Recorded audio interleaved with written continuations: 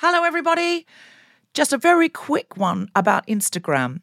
If you're on it, Meta, the parent company, is reducing the number of political posts visible to users on their feed. This is a real thing, not a hoax. So go to your Instagram profile, tap the 3 horizontal lines in the top right corner to open the Settings tab, scroll down to What You See, click on Content Preferences, open Political Content, and turn on Don't Limit Political Content. That's an option. Otherwise, you won't see almost anything we post because we are deemed political. Please do that now, or you won't even see the posts about our shows, our fun things. So if you want to see Guilty Feminist content and know when we're coming to a place near you or releasing a new podcast, do it now. Mom deserves better than a drugstore card. This Mother's Day, surprise her with a truly special personalized card from Moonpig. Add your favorite photos, a heartfelt message, and we'll even mail it for you the same day, all for just $5. From mom to grandma, we have something to celebrate every mom in your life. Every mom deserves a Moonpig card. Get 50% off your first card at moonpig.com. Moonpig.com. When you need mealtime inspiration, it's worth shopping Kroger, where you'll find over 30,000 mouth-watering choices that excite your inner foodie. And no matter what tasty choice you make, you'll enjoy our everyday low prices, plus extra ways to save, like digital coupons worth over $600 each week. You can also save up to $1 off per gallon at the pump with fuel points. More savings and more inspiring flavors make shopping Kroger worth it every time. Kroger, fresh for everyone. Fuel restrictions apply. I'm a feminist, but I recently did a gig with a fellow comedian who happens to be a very, very large, beautiful man. And when we got to the gig, we were in like one of those taxi van things. There was a little bit of a step to come out of the van. And as I went to step to come out of the van, he picked me up, like into the air. I had no choice in it, like picked me all of me up, right? Didn't leave anything behind. And lifted me into the air. And I giggled like a girl and felt like such a princess. I loved it. I was like, oh my God, I'm a princess. Zoe, I can't imagine it, but I'm so thrilled that happened and that you felt like that. I'm a feminist, but the best part of seeing Michelle Obama live at the O2 last night, don't mean to go on about it, was when she told the story about meeting Barack, as I now call him, because I feel like we're really close. It was described as an intimate discussion with Michelle Obama. It was the O2. There were 12,000 people there, like literally 12,000, and the place was packed. She got a standing ovation as she walked onto the stage and then one again at the end. But the moments where everyone was just leaning in on tenterhooks, where she was telling the story like it was a Sex and the City brunch about how she met Barack and how she was his supervisor at work. Did you know that? Oh. I mean, if it was the other way round, wrong. But totally acceptable this way round. Well, there are different issues with women. I mean, obviously, you've got to be very careful of all power gaps, and some of them are valid. But I think she wasn't that much more senior to him. Anyway, it was absolutely incredible, and I'm a little bit high and giggly, but mostly because I feel like I have heard intimate details of her marriage that I shouldn't have. I am a feminist, but over the last few years, I have progressively got deliberately worse at doing the laundry at home. So now my wife does it all, and it's brilliant. I'm not even allowed near the washing machine. I can't do anything anymore. Wow. I can't do it. It's absolutely brilliant. I have the neatest knicker drawer of anybody I know, and it's all her. That's interesting, because I'm a feminist, but I feel the same about the kitchen. I'm trying to remodel the kitchen to make it better. And my husband, Tom Selinsky, yes, I'm naming him, said, "You never even come into the kitchen." And I said, "I come into the kitchen to make coffee and find biscuits." So there is not an even distribution of labour in our house. But I feel like this is my payback for 10,000 years of patriarchy. Personally, I am getting a personal payback. Am I capitalising on the fact that for 10,000 years women were oppressed and put into a kitchen? Yes. Is that my debt to be repaid? No. Am I happy about it? I am. And I'm balancing it out by sticking another woman in my kitchen. So, yeah, that's all even Stevens, isn't it? That's true. It's all even Stevens. I said to cannot. somebody the other day, I think she likes it. I think she likes doing the washing. I can't get her out. She's always with the knickers and the socks and the folding. She folds like a sort of Benetton star. She loves it. Have you got another one? I do. I am a feminist, but whenever I hear a TV exec say they want more women on their panel shows, I always think, yes, as long as that woman is me. Oh! Yeah. I'm all for the sisterhood, but to a point. Like, there is a bit where I go, yeah, me, out the way, bitch. There we go. I'm a feminist, but I don't know if any of you have heard, but right before we came on stage, Notre Dame Cathedral is on fire, and it's really genuinely terrible. Definitely not funny. And someone in the dressing room was saying, yeah, apparently they were doing renovations and something went wrong and it caught fire. And Zoe went, oh, can you imagine being that person to have set an almost 1,000-year-old cathedral, most famous cathedral in the world, on fire? And I just suddenly thought, oh, my God, I hope it's not a woman. Because then we'll all be blamed. I hope at least it's a man, because then he'll be blamed as an individual. All men will not be blamed for the burning down of Notre Dame. But if it was a woman... all women will be not allowed to renovate things. It'll be some poor bloke who's doing a bit of riveting and it's just, I don't know, his fag's caught fire or something. He's not meant to be smoking on the side. No. Sacre bleu! I mean, having to explain that when you get home to... How was your day, Philip? Do not ask.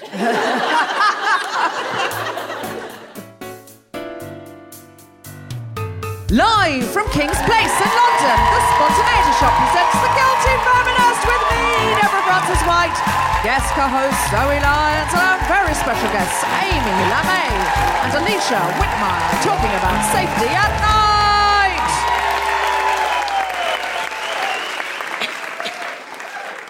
This is The Guilty Feminist, the podcast in which we explore our noble goals as 21st century feminists and the hypocrisies and insecurities which undermine them. I'm Deborah Frances-White, with me is Zoe Lyons, and we're talking about safety at night.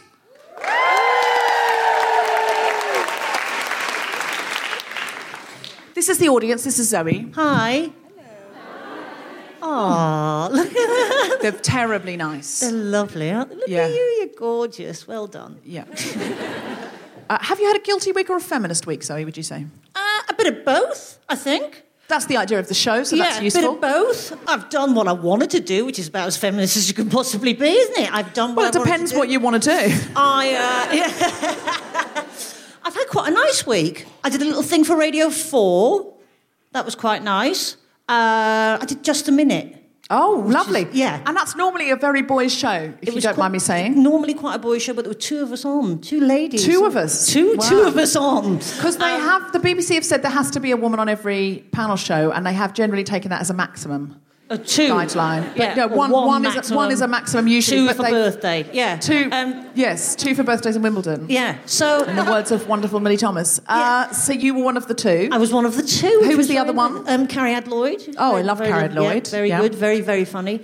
So that was quite fun. And so you talked for a minute without... No, I'm really bad at it, and I've no idea why they keep inviting me back. I think somebody must have dropped out last minute, but I'm always happy to take the job. But it turns out I am quite bad at it, but I think they get me on because I'm so bad at it, they can't quite believe how bad I am at it. I mean, I actually went for 3 seconds at one point, and Nicholas was just like, I've never seen anything as bad as this before in my life. It was like, does everyone know this show? You have to talk uninterrupted for a minute without repetition, deviation or hesitation. Can't even get that bit out without deviating or hesitating. Yeah, I realised I hesitate. I would have been immediately. Yeah, kind it's of quite interesting. We did 2 records, and it was quite fun because the first one I was really bad, and then we do the second record straight away. And I just took myself off to the dressing room of my mind, had a really strong talk with myself, a bit of orange, and came back out fighting in the second episode. That's feminism in a nutshell. That's it.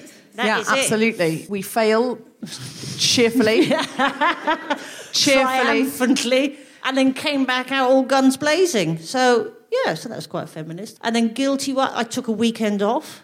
Feminism? I took a weekend off feminism and just ladded it up all over the place. It's exhausting to keep it up full time. Oh, just wolf whistled all over the place. And I went to Ali Pali on Saturday and went to see Robin. I didn't know Robin yet. Oh, yeah. I did perv like a dirty old man, though, I've got to be honest. Honestly, I couldn't Who's Robin? She's a Swedish electro-pop goddess. And she's absolutely beautiful. And there were a lot of very happy lesbians in Ali Pali.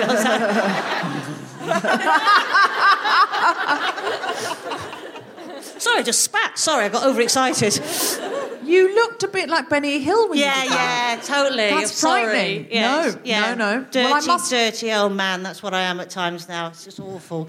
Yeah, but it's great. Absolutely brilliant. She's brilliant. She's just a powerful woman. She's just amazing. Are you turning into an old white straight man? I really am. I think I am. I don't think it's happening. I'll get a shed and just sit in it, just whittling stuff at some point. Yeah. Just barking at your wife for cups of tea. Yeah. I'll be doing my hobbies in my shed, drinking stout. I'd be quite happy. Listening to Robin on the wireless. Listen to Robin. Yeah. That sounds like a dream.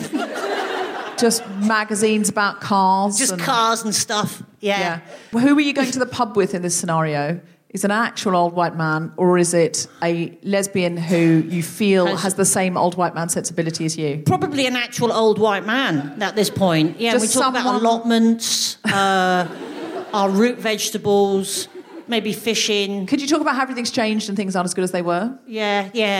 Back in the day, do you remember Bernie? Back in the day, it was just better then, wasn't it? It was better then, but so it was better. Yeah. How's the Mrs. Burnett? She's all right. So how's yours? Oh, you know, the old dog and bone. Yeah, you know. The old dog and bone? The old dog and bone, that's not right, is it? It's a ball, isn't it? I feel like she should be the old ball and chain. That's the ball and chain, isn't it? Yeah. No wonder she gets really pissed off when I call her a dog and bone. It's, old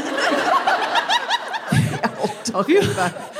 You are going to use Cockney rhyming slang to address your other half. Do get it right. I've never met your wife. Is she, in fact, an iPhone? You just download videos of Robin on? Yeah. Just scroll through my Hey, wife. Siri. Yeah. Do you generally feel safe at night, Zoe? Are you someone with a wide peripheral vision? Yeah, I'm pretty good. I feel like a sort of urban ninja. Do you? Yeah, a little bit. You know, I'm a little bit, you have to be sort of on your toes, don't you? Because obviously we are out at night quite a bit as comedians. I hope I'm pretty good at being an observer and therefore observing when something might be potentially a bit icky or something. So I'm pretty good at taking it all in. Yeah, I have really good peripheral vision. And I know this, well, partly because I'm a woman at night, so I'm a woman in the day as well. But at night especially, I'm like, I can see, I can feel, I can hear. But also, some women do have better peripheral vision than some men. And I'd read about this, and then I had it proven to me because I was with a yoga teacher, and he said, put your arms back so they're still in your peripheral vision. So I went like that, and he went, no, so they're still in your peripheral vision. And then he pushed them together like that. So if you're listening at home, I had them way outside of my body like wings, and he pushed them forward like I was catching a basketball. I was like, oh, my peripheral vision goes right back. He said, does it? And I said, oh, yeah, some women have a wider peripheral vision than some men. And he went, oh, that explains it. Because when I say to my students, put your arms back so they're still in your peripheral vision, I think, what are you doing? And he said, I can only see to there. And I was like, well, that is a poor instruction. He said he could only see to there. That's true. But I think partly we might have a predilection to better peripheral vision, but then our constant need to be safe extends it, because anything you exercise, your awareness can extend, I think. So this is all science. This is all 100% true. Gold-plated science. And if you know otherwise, please do tweet. You've already done it. You've already tweeted me. Wherever you're listening. You're in Norway, you've already got the phone out, and you've already tweeted me to say that's not how it works. I think it is. Yeah.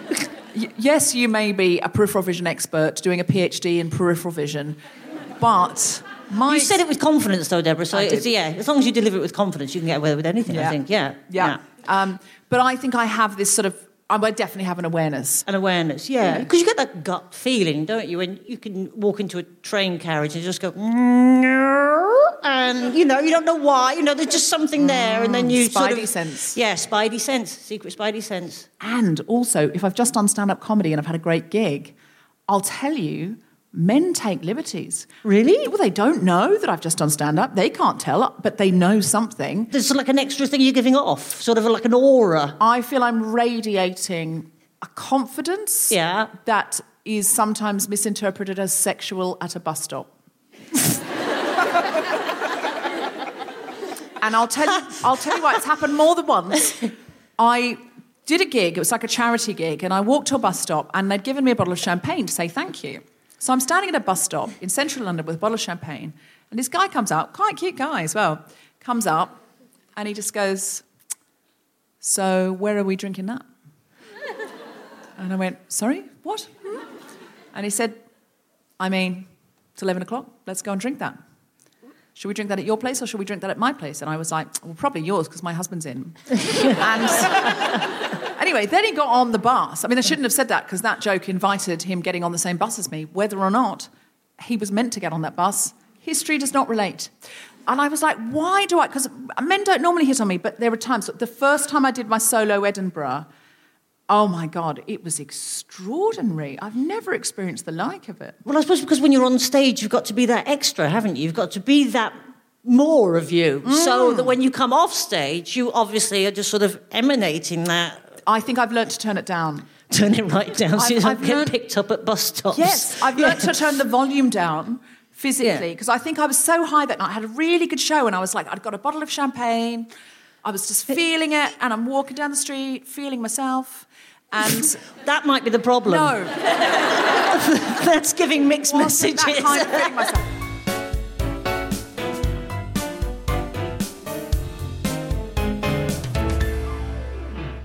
Hello, Guilty Feminists. It's Jessica Regan here from the Big Speeches Workshop. I'm delighted to tell you that we've added some summer dates. So the Big Speeches Workshop is happening in the ye old Rose and Crown Theatre Pub on the 21st and 28th of July and the 4th and 11th of August. So do please go to the Guilty Feminist website to book your places, and they go fast. So get on it. Looking forward to seeing you there.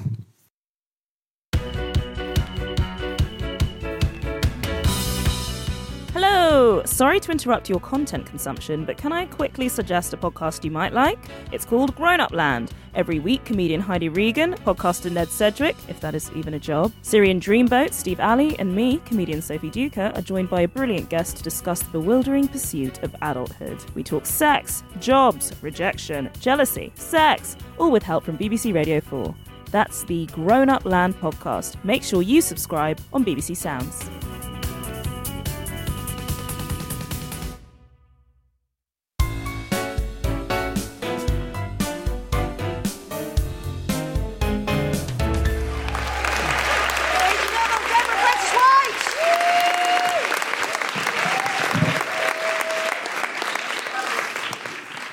So most of the scary things that have happened to me at night. I came back home after a long weekend when I was at university and I had sort of a university cottage.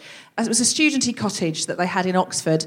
And that's right, I went to Oxford. Don't go on about it. No need. And the house had been burgled. Presumably they'd burgled at night. They would have been seen in the day.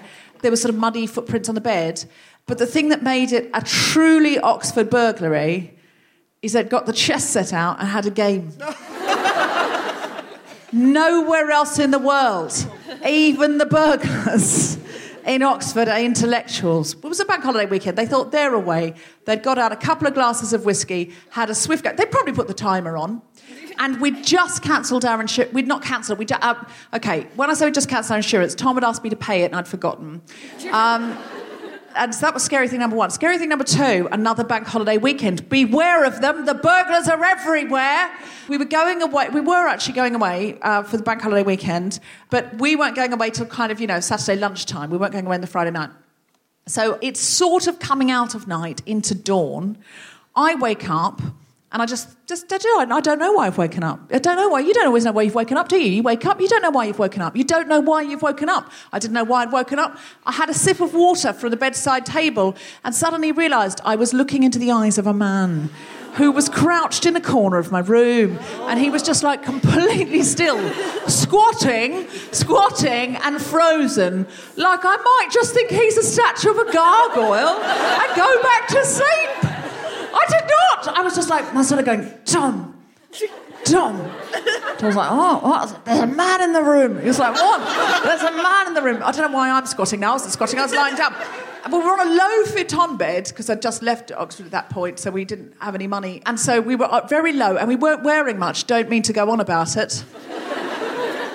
If you know what I mean. And I think you do. So we were both lying there, quite vulnerable, low down and naked. And there was a man. Anyway, he stood up and he went in a really... It wasn't that big a guy, actually, but he had a really low voice. And I don't know if he put it on. He probably practiced it. You would, wouldn't you? You'd need a burglar voice in case of emergencies. And he just went, stay there. Like a James Earl Jones, sort of... It was a bit like Darth Vader. Stay there. I was just, like, completely frozen. But I saw that in his hand he had a silver case, which he assumed had a camera in it or something like that. But in fact, was my makeup case. Oh, no, motherfucker. Not to fucking... Like, it's fucking worthless to him. He's just going to throw it in a ditch. But that is years of accrued Max Factor. A lipstick they don't do anymore called Honey Glaze, which is the only lipstick that makes me feel good when I'm feeling sad. That's in there. That is in there. There's an old Estee Lauder foundation that I only use when I need to go to a wedding or something fancy. There's all of that stuff. There's hundreds and hundreds of pounds probably in there, but it's all half used, no good to anybody else. So I just looked him in the eye and went, there's any makeup in there? And he went, what? I don't know, now he sounds like he's dying. He wasn't dying. What? And I said, there's only makeup in there. I said, drop the case. You can take the television. And he did. He dropped the case, and then he went out, and we could see him cutting the cord to the television, because it was a basement flat, so it had a perspex wall so that you get more light in. So you could see the sparks going, because apparently it's easier to cut rather than untangle. You don't want to be stopped by untangling, so often they cut. So off he goes. So then Tom calls the police, and we're on the phone, and then he comes back like he's doing trips to the car, like he's moving out. We're like, what the fuck? Like, take what you've got on you, mate, sure. Take what you've got on you, but don't come back for more.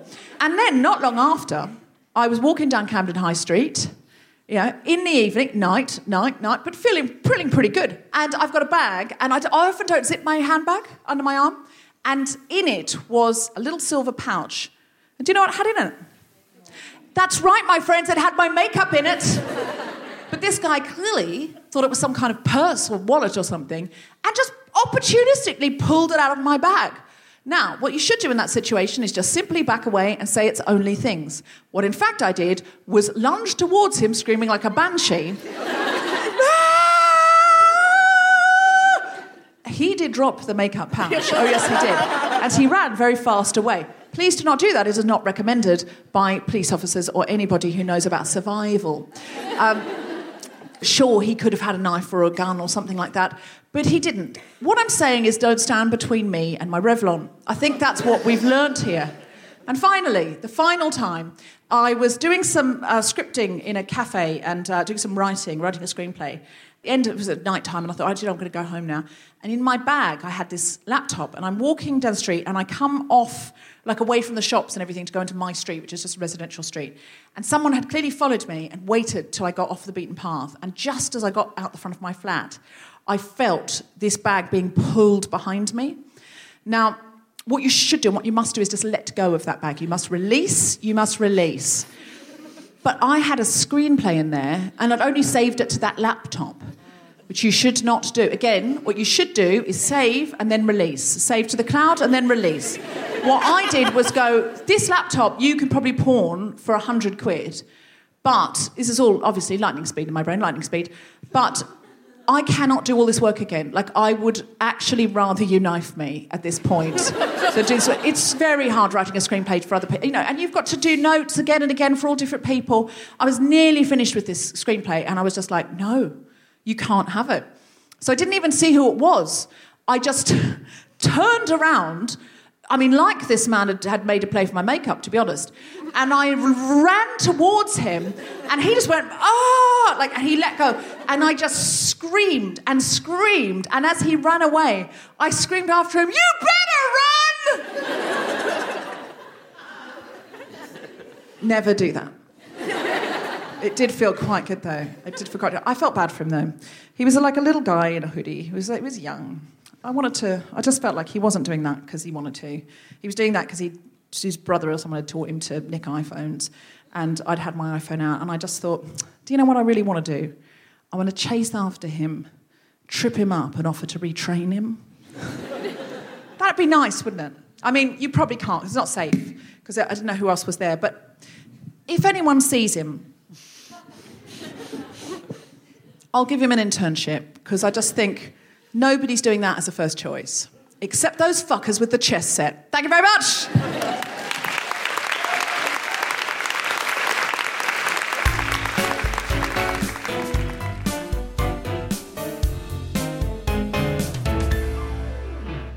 Hello, Guilty Feminists. Briefly interrupting your podcast listening, just to say thank you so much to everyone who came out to the Royal Albert Hall, told someone, wanted to come but couldn't, participated on stage or backstage. It was the gig of our lives. We'd love to share our highlights in podcast form. We don't normally sell advertising due to many and various feminist reasons, but for this one, we would need a sponsor because it costs extra if you want to release a podcast from a venue like the Royal Albert Hall. So if anyone was interested in sponsoring a Royal Albert Hall Guilty Feminist episode and has £2,500, then please let us know and we'll do our best to get it out to you. Now, if you are at Latitude Festival this weekend, I'm going to be there too. And I'm doing half an hour of stand-up comedy in the Cabaret Theatre on Saturday at 4:15. Then I'm doing a panel with the Consent Collective at the Speakeasy at 8:40 on Saturday.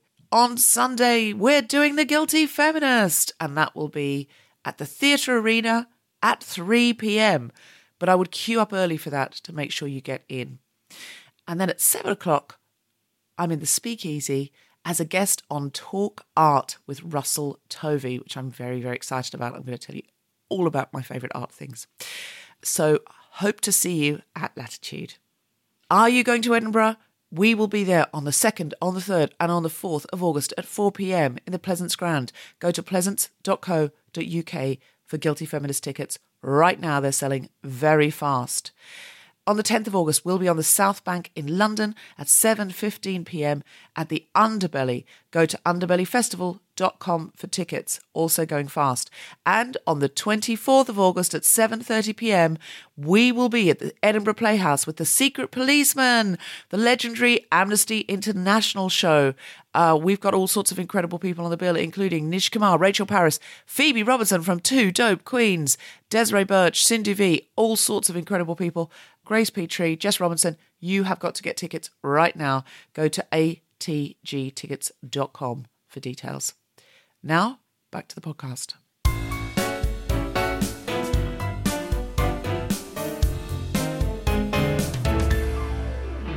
Our guests today are twofold.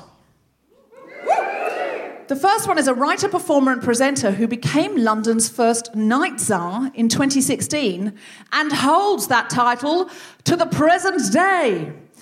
And she's joined by the gender editor of the opinion section of the New York Times.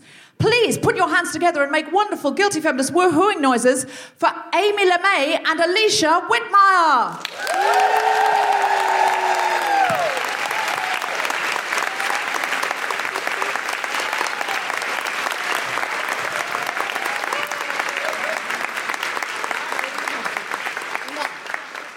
So, could you please introduce yourself to the audience? I am Amy Lamé, and I'm the Night Czar of London.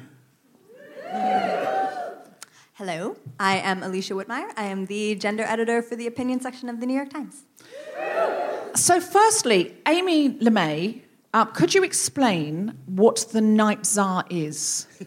Because it sounds a lot like a Batman villain. If you don't mind me saying. Yeah, it does sound like I have a special superhero costume that I change into when the sun goes down. But I can guarantee you that is not the case. I was appointed Night Czar by the Mayor of London, Sadiq Khan, in November 2016. And my job is to look after everyone who works at night, everyone who enjoys our city at night, between the hours of 6 p.m. and 6 a.m. I am a night czar So for all Sadiq's off. Londoners. Sadiq just leaves the office at 6 and is like, tag team Amy. And he just goes and sits at the pub. And if anything goes wrong in London after 6 o'clock, he's like, get Amy to sort it out. Yeah, pretty much. He did, No. because I met Sadiq Khan, don't mean to go on about it, but I did a little bit for the podcast with Sadiq. He's lovely. And he told me that because he invented this role, didn't he? Yeah. He decided that somebody should be in charge of the night. And it should be a woman because women know about the night. We're experienced in nighttime adventures. And he said, but I thought, I can't call her the nightmare. And that's why she's called the Night Czar. That is the greatest story in the world. He does warn me that he can change it at any time if I don't behave myself. So. Wow, what an inclusive and not sexist boss. I'm kidding. Sadiq Khan is I know we're both joking. Please don't tweet Sadiq Khan. It's a joke. So tell us, how has London changed after dark since you've become the night czar? What have you done? Yeah. What have you brought in? So it's interesting, night czars or night mayors, as they are sometimes called in other cities. London is just one city in the world that has a night czar or a night mayor. We're the largest city in the world with a night czar, but cities like Tokyo, New York, Detroit, Sydney, Berlin, Amsterdam all either have or are looking to appoint someone in this particular role. And I think that it's a sign, really, of cultural status for cities and also how important it is for cities to take into consideration the night. So much of how cities are designed and how we see things are in broad daylight, but in fact, there are 1.6 million people usually working in London at night. And, I've always been a woman who's loved going out at night, loved working at night. You know what it's like having to go to work and come I'm home. at work right now. Yeah. So it's important that we look at this in balance. So, one of the things that I've been doing is trying to protect the spaces in London that have been so at risk. So nightclubs, LGBT venues, grassroots live music venues. The past 10 years, we've lost a lot of them in London. And so I work really closely with the Mayor's Culture at Risk office to help save them. So we've had a direct impact on over 200 nighttime venues in London. Can you give us a little fill in? Because we did an episode where we were trying to save the Black Cap, and we're still working on that. And are you directly working on the Black Cap, trying to get it back to be an LGBTQ music venue? Yeah, that is one of the venues that we look at. We've got a whole host of venues that are kind of on our at-risk register in every corner of London, not just, the centre of town. And I think it's important that we have to really work hard to preserve them, help them not just survive, but to thrive, because these are the places that make London, London. It's so true, isn't it? I walk through Soho these days as well, and it's just been sort of concreted over so much. So much of the old places have gone. There's so many new flats and developments that you go, it's all very well living in central London, but if there's absolutely sod all left to do, what's the point, Yeah. I mean, some things will, they will naturally change. I mean, London is a city that is dynamic and always changes. But there are certain things in our city that make London, London. And we really have to look after them and really have to cherish them. And quite often, these are places that are really vibrant at night and places where people are able to express themselves and, be creative. And you've brought the 24-hour tube in. Yeah, we've got 24-hour tube on the weekends now in London. That's changed my life. Anybody here take the night tube? Love the night tube. It was about time, though, wasn't it? I know. London sort of got to about 11:30, went, no, that's it, sorry. Not with a But northern it's accent. interesting. I always used to think New York was the city that never slept and London was the city that liked a nice early night. And that's changed now because you and Sadiq have brought the night tube in, and it has made it a lot safer as well, that you think absolutely you can get to a tube station. Alicia, speaking of New York, you were the gender editor of the opinion section of the New York Times, but you work in London. You work in the London office. Why does the New York Times have a London office? We just really love covering Brexit. No, we do cover Brexit, as we are required to do, but it's actually for kind of unsexy time zone related reasons. So it's a very big unsexy time zone related reasons. Yeah, it's a very big office, actually. It's the second biggest office in the world outside of New York, but a lot of it is that there's like editing being done there. So there's reporters there, but like it's a good time zone for like being in touch with Asia and the Middle East and also with the States. So it's not our city that you like, it's our time zone. Are you borrowing our time of day? But I love... When someone... She wouldn't give the time of day to me. They are literally talking about you. I see. So you're here encroaching on our time zone. That is so American. We need people to work around the clock, move some of them to London. So you're in... So true, actually. That's also why there's people in Hong Kong, I'm not kidding. Oh, really? Yeah. There's like the sun never sets. Yeah, on the New York Times. Yeah. On the New York Times. So you're here. When you're ready to pop the question, the last thing you want to do is second-guess the ring. At BlueNile.com, you can design a one-of-a-kind ring with the ease and convenience of shopping online. Choose your diamond and setting. When you find the one, you'll get it delivered right to your door. Go to BlueNile.com and use promo code LISTEN to get $50 off your purchase of $500 or more. That's code LISTEN at BlueNile.com for $50 off your purchase. BlueNile.com, code LISTEN. Mom deserves better than a drugstore card. This Mother's Day, surprise her with a truly special personalized card from Moonpig. Add your favorite photos, a heartfelt message, and we'll even mail it for you the same day, all for just $5. From mom to grandma, we have something to celebrate every mom in your life. Every mom deserves a Moonpig card. Get 50% off your first card at moonpig.com. Moonpig.com. Do you have to write a lot about women's safety around the world? Because it's an international newspaper. It's probably the most famous newspaper in the world. I write some, but I'm primarily an editor, so mostly I am asking people to write. But yes, absolutely. So we have people writing about women's safety in London and obviously in the US, but, you know, in places like South Korea, for instance, where, you know, they have these very specific problems of women's safety, very specific to South Korea. They have this big voyeurism problem. I don't know if anyone has read or anyone for the South Korea voyeurism.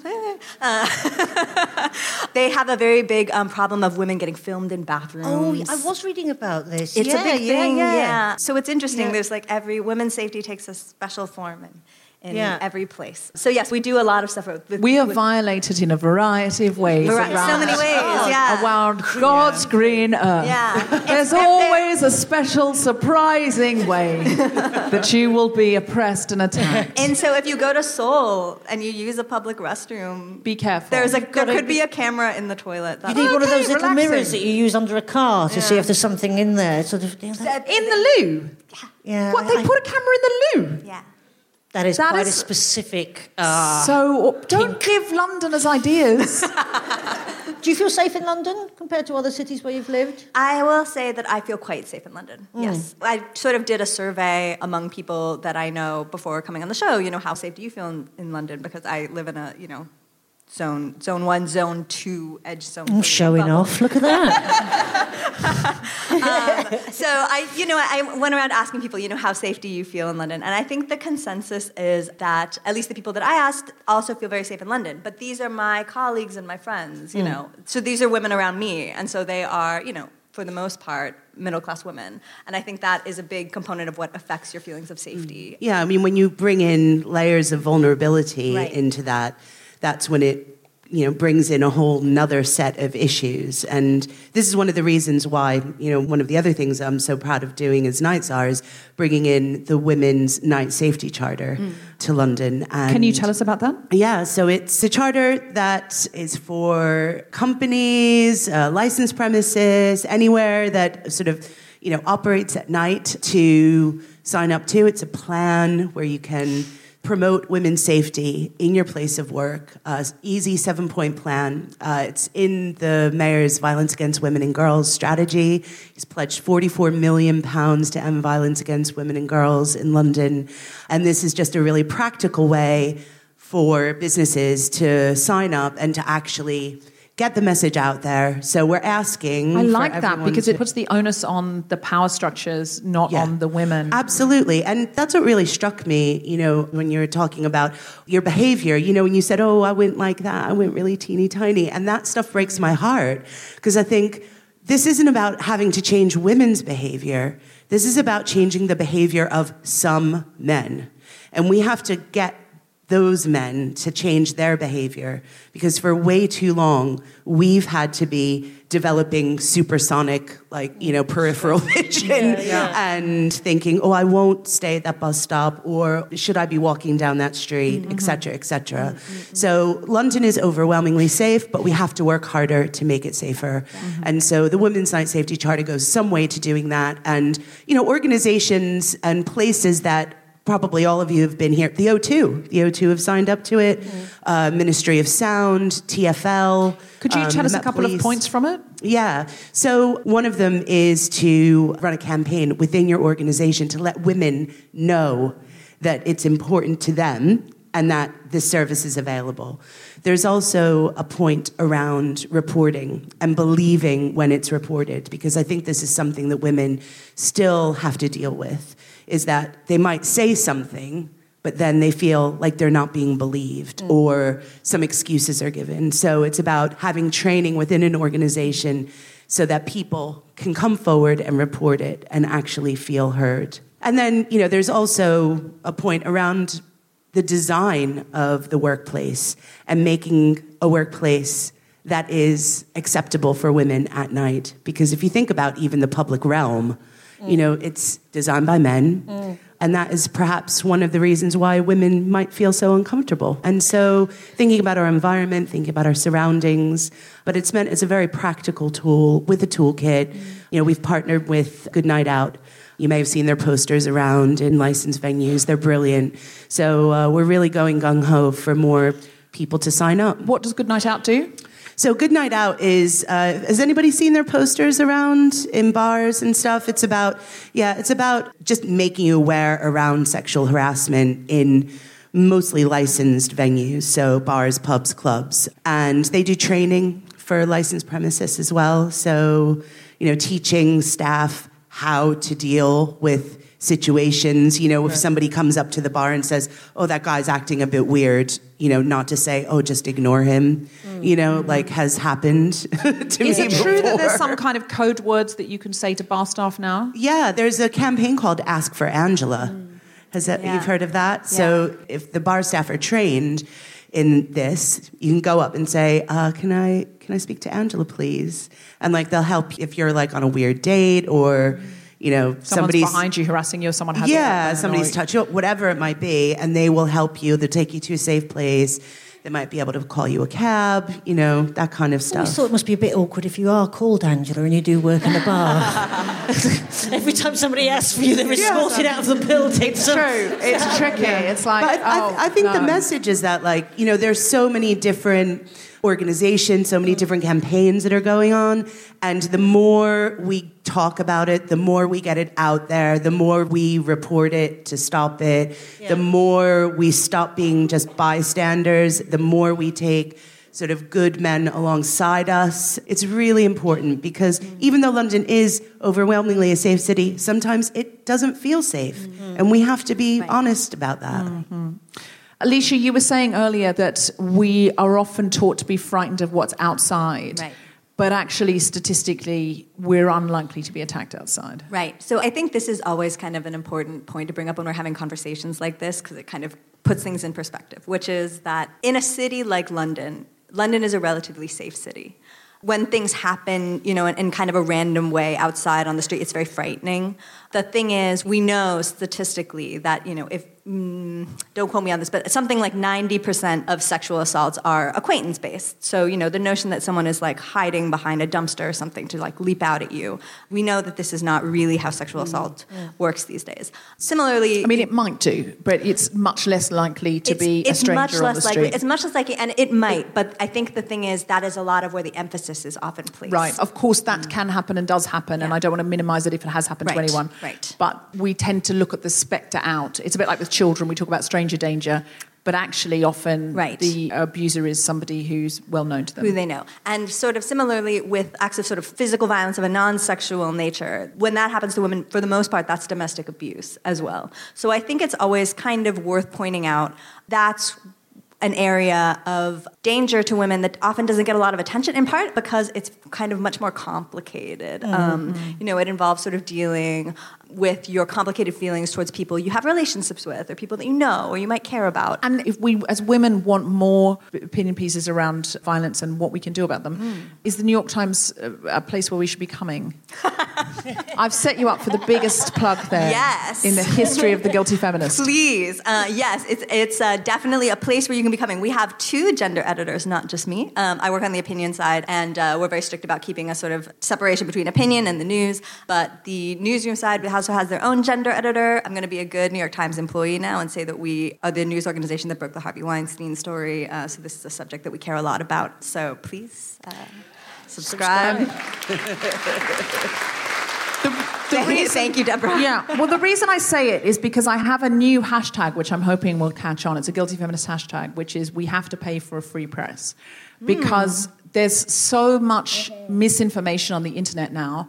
Journalists are consistently being laid off, paid less, don't have proper facilities. Oh, just write it up at home, write it quickly, not being given the resources to research things. The Guardian, who we did a whole show with Guardian Live on this topic, where we talked to Catherine Viner about it, and they broke Windrush and they broke Cambridge Analytica. But they put years of time into that and years of resources. It wasn't just like, top 10 things that suck if you're running in an election. It was really seriously researched. And the same with the Weinstein story. It takes a lot of bravery, a lot of insurance. A lot of legal fees. A lot of legal fees. You can't do it. You can't do it. Just if you're just one journalist breaking a story, buy 1 less coffee a week and pop that into The Guardian because it's more important. Put it into the New York Times because it's more important. Please subscribe. And they are employing gender editors to think about these things, and they're separating news and opinion. Just that alone in these times is worth the money. Subscribe, subscribe, subscribe. Is there anything, Amy, that you would like to tell us as women in London, or in fact women around the world who listen to this podcast globally, about how we can be more engaged citizens without sort of somehow taking on this role that it's the victim's fault and we need to, go out wearing special pants with special nail polish on in order to protect ourselves because, is there anything you can tell us that you want us to know about London or about women and safety from your role as the Night Tsar? Yeah. I would really encourage all the women that are here tonight, and the men as well, to ask your organization, your employer, to sign up to the Mayor's Women's Night Safety Charter. I'd also say that if you have ever been a victim of anything like this, it's really important to report it, to stop it. It doesn't mean that you have to say who, when, where, exactly everything, but it helps the police build up a picture. And we're actually seeing direct results of this. So we know, for example, that there's one particular line, the Central Line in London, where there was a lot of sexual touching going on. And now we are having CCTV installed on the Central Line. So you can report it even if you don't think, well, they'll never catch him. And yes, I'm exactly. upset now and blah, blah, blah, blah. And even if you report it 5 days later, report it. Absolutely, because what it does is it helps TfL and it helps the police build up a picture of where these incidents are happening. British Transport Police have put on so many extra plainclothes police officers that are on the underground and on our public transport system. I wasn't aware of that. Yeah. And so this is the kind of direct result of report it to stop it. So if you ever think, I'm not going to do that, it's too much hassle, you can I'm upset today and 2 days later it's too late, that kind of thing. It's not. It's never too late. And the other thing I'd say is be a good bystander. Even if you're not being affected directly yourself. This happened to me the other week. I was on the night tube and, this old drunk guy was trying to chat up this young woman. And I just went and sat next to her, and I said, I don't know you, but I'm going to act like we're really old friends, and I haven't seen you for ages. And I just started chatting to her, and, it diffused the situation, and he left her alone. Yeah. And she felt safe, and I made sure, she got to another carriage. And, it's just like instances like that. It's like the sisterhood looking out for each other, making sure we're safe when we're out and about. And eventually we'll get those men, the perpetrators, to change their behavior. But in the meantime, we've got to report it, we've got to spread the word, we've got to sign up to the charter and carry on looking after our sisters. I love the idea that when you left the carriage, they went, who was that? It was the Night Tsar. God, imagine if the Night Tsar saved you at night. Brilliant. How awesome. I'm a feminist, but... Whoa! What? What? And by the way, can I say, Amy Lamé has a BBC Radio 6 show which has got the coolest music, and she interviewed me on it. So tonight, I said, you're also the Night Tsar, and you have this cool BBC Radio 6 show? Like, how cool are you? That's a level of coolness beyond... it's like if Sadiq Khan, had a radio show about sports cars or something, I'd be like, what? Enough. It's like if Sadiq Khan were also James Bond. There you go, there's a thought now.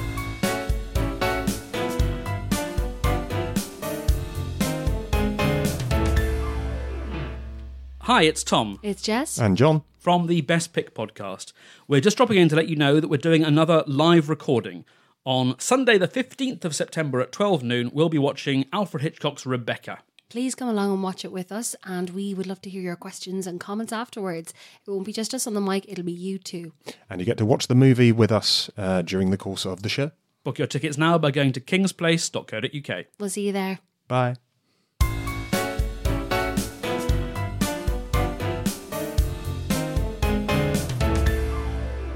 All right, are you ready to hear some stand-up comedy? Then please welcome to the stage the wonderful Zoe Lyons!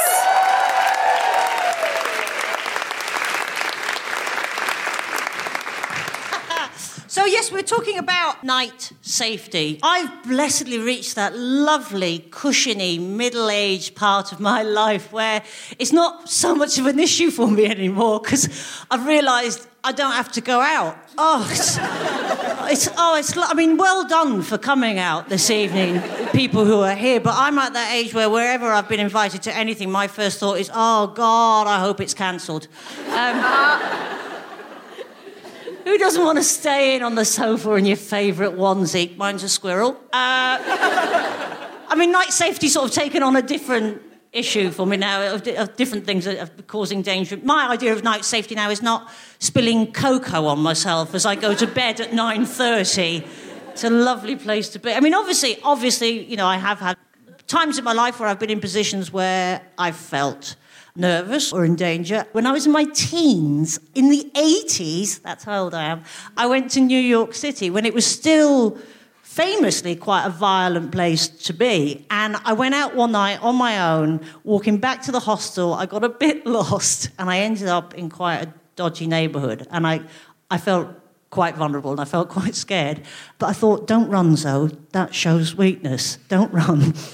So I skipped. And actually it proves a really effective way of getting out of quite horrible situations. If you skip, you just look completely crazy. You are too crazy to mug. If you're just like that, woo, look at me. Going through Brooklyn at 2 a.m. in the morning. And then my mum always used to say to me, so if you're ever out in the street and somebody does attack you, don't shout, help. Did you know this? Yeah. Do you know what you're supposed to shout? Fire. That's what you're supposed to shout. And it always makes me think, that's awful, isn't it? That people would be far quicker and readier to protect possessions rather than a woman in danger in the street. Obviously you can tailor that shout to depending on which neighbourhood you're in. A slightly posher neighbourhood, if you do find yourself under threat, shout, somebody's scratching your Audi! They'll be there in a second, Slightly older neighbourhood, they're nicking your garden gnomes! Apparently what you've got to do if you do feel vulnerable at night is walk with confidence. That's what you've got to do. You've got to sort of puff yourself up, sort of imagine that sort of inner glow. My problem is, though, it can tip over, right? Particularly if I've had a couple of drinks, which is like me. And that overconfidence can sort of tip over into being aggressively confident, which actually can start a problem. And I find myself just shouting at groups of young men in the street, "What are you looking at? You want some?" Which is not the way to go. Because I'm not naturally an overly confident person. I'm not. I have to bump it up, you know. And I do get quite scared. And this is a confession I'm making in front of you people. I'm in my mid-40s, and I'm still scared of the dark. I don't like it. And whenever I go up to Edinburgh and I stay in a flat on my own, I have to buy one of those plug-in baby lights for the... Do you know the ones, the little... usually in the shape of a bunny or something that you plug in, it stays on all night so that there's some sort of glow in the room. And if I'm being very, very honest, I'm not even afraid of intruders or actual other human beings coming into the flat. In my mind, I'm still terrified of monsters, which is just... It's genuinely true. I have a very overactive imagination. I'm scared of monsters coming in, and none of this makes any sense whatsoever. A 47-year-old woman being scared of monsters. Also, a 47-year-old woman plugging in a baby light. I mean, if a monsters come to the trouble of going to Edinburgh during the festival, it's not a cheap time. Accommodation's expensive, transport will have cost a bit. They've gone to the trouble of coming from the bowels of hell, frothing at the mouth, bleeding fangs in its gob. It's not going to stop at a baby light, is it? It's not going to make all of that trouble and go, "Oh, Jesus, a baby light. I hadn't considered that."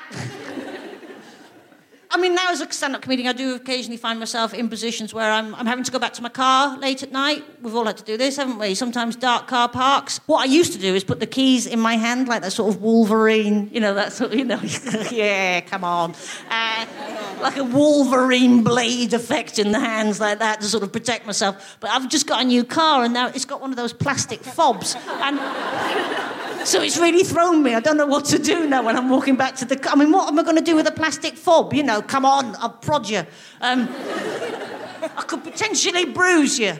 And the other thing is, I was in the car park the other night and very dark, very, very dark. And I thought, well, get your phone out, Zoe, with the torch on it, because your torch is on the phone now, isn't it? Because the phone is basically a Swiss Army knife of technology in your pocket, everything's on there. But then my brain went, yeah, but they always tell you not to get your phone out, don't they? They always tell you not to get your phone out at night. So I was in a bit of a quandary. I thought, well, what I actually need is an actual torch, like an actual torch. That's what I need. I need an actual torch. And nothing looks more suspicious than somebody crawling around a car park at midnight with a torch and a can of pepper spray in the other hand. I mean, I actually looked like I was burglaring something.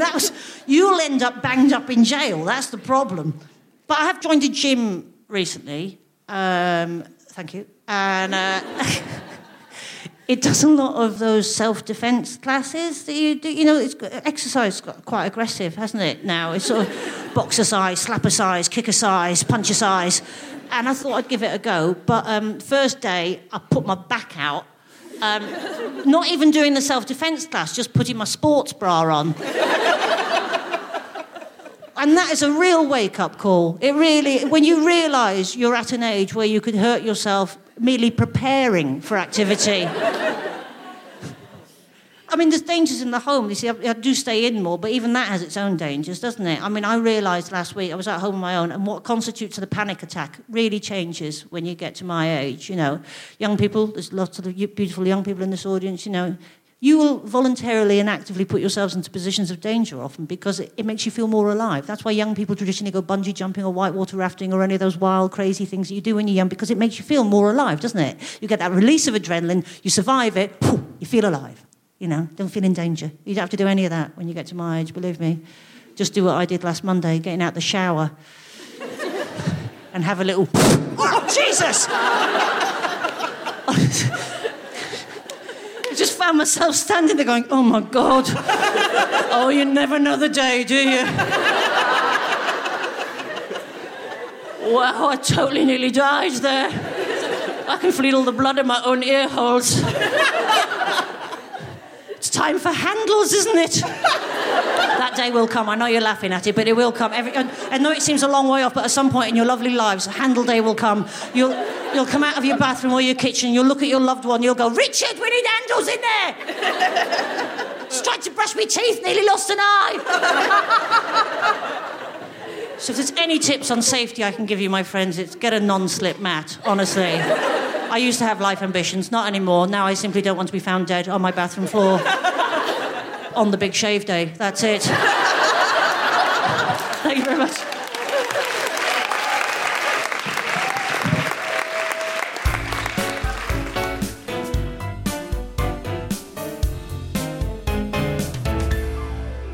So, Amy, we will do that, and wherever you are in the world, look up that night charter because you may be able to institute it in your business. You don't have to be attached to London to do that. It's a great set of principles that have been worked out. And subscribe to the New York Times and check out Gender, News and Opinion. Yeah. Zoe? I'm going to Edinburgh for a couple of weeks this year, so that's August, so it's miles away, but I do need to sell quite a few tickets. Well, this podcast isn't going to come out immediately either, so what's your show in Edinburgh? It's a rehash or a revamp or of last year's show. We've dusted it off, and there's a couple of new bits in there, but it's basically last year's show. That's exactly what your PR was hoping you'd say. What's it called? It's called Zoe Lyons Entry-Level Human. I'm sure it's going to be absolutely brilliant. Check her out. Amy Lamé, anything else you wanted to plug?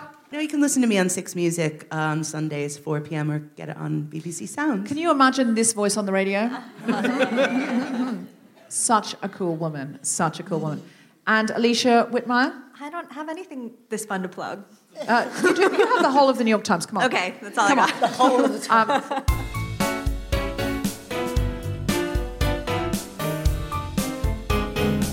You have been listening to The Guilty Feminist with me, Deborah Francis-White, guest co-host Zoe Lyons, and our very special guests, Amy Lamé and Alicia Wittmeyer. The recording engineer was Chris Sharp. The music was by Mark Hodge. The producer was Thomas Selinsky for The Spontaneity Shop. Thanks to Zoe, Becca, Sally, and everyone at King's Place, as well as all of you for listening. For more information about this and other episodes, visit guiltyfeminist.com.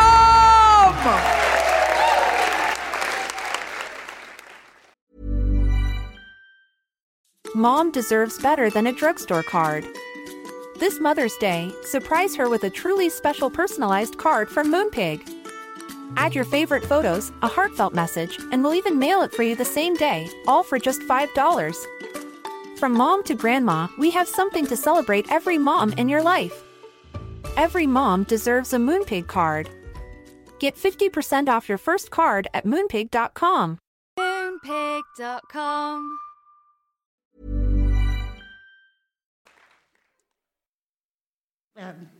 Where do I go from there? Have no idea. This bit will be cut out. We hope.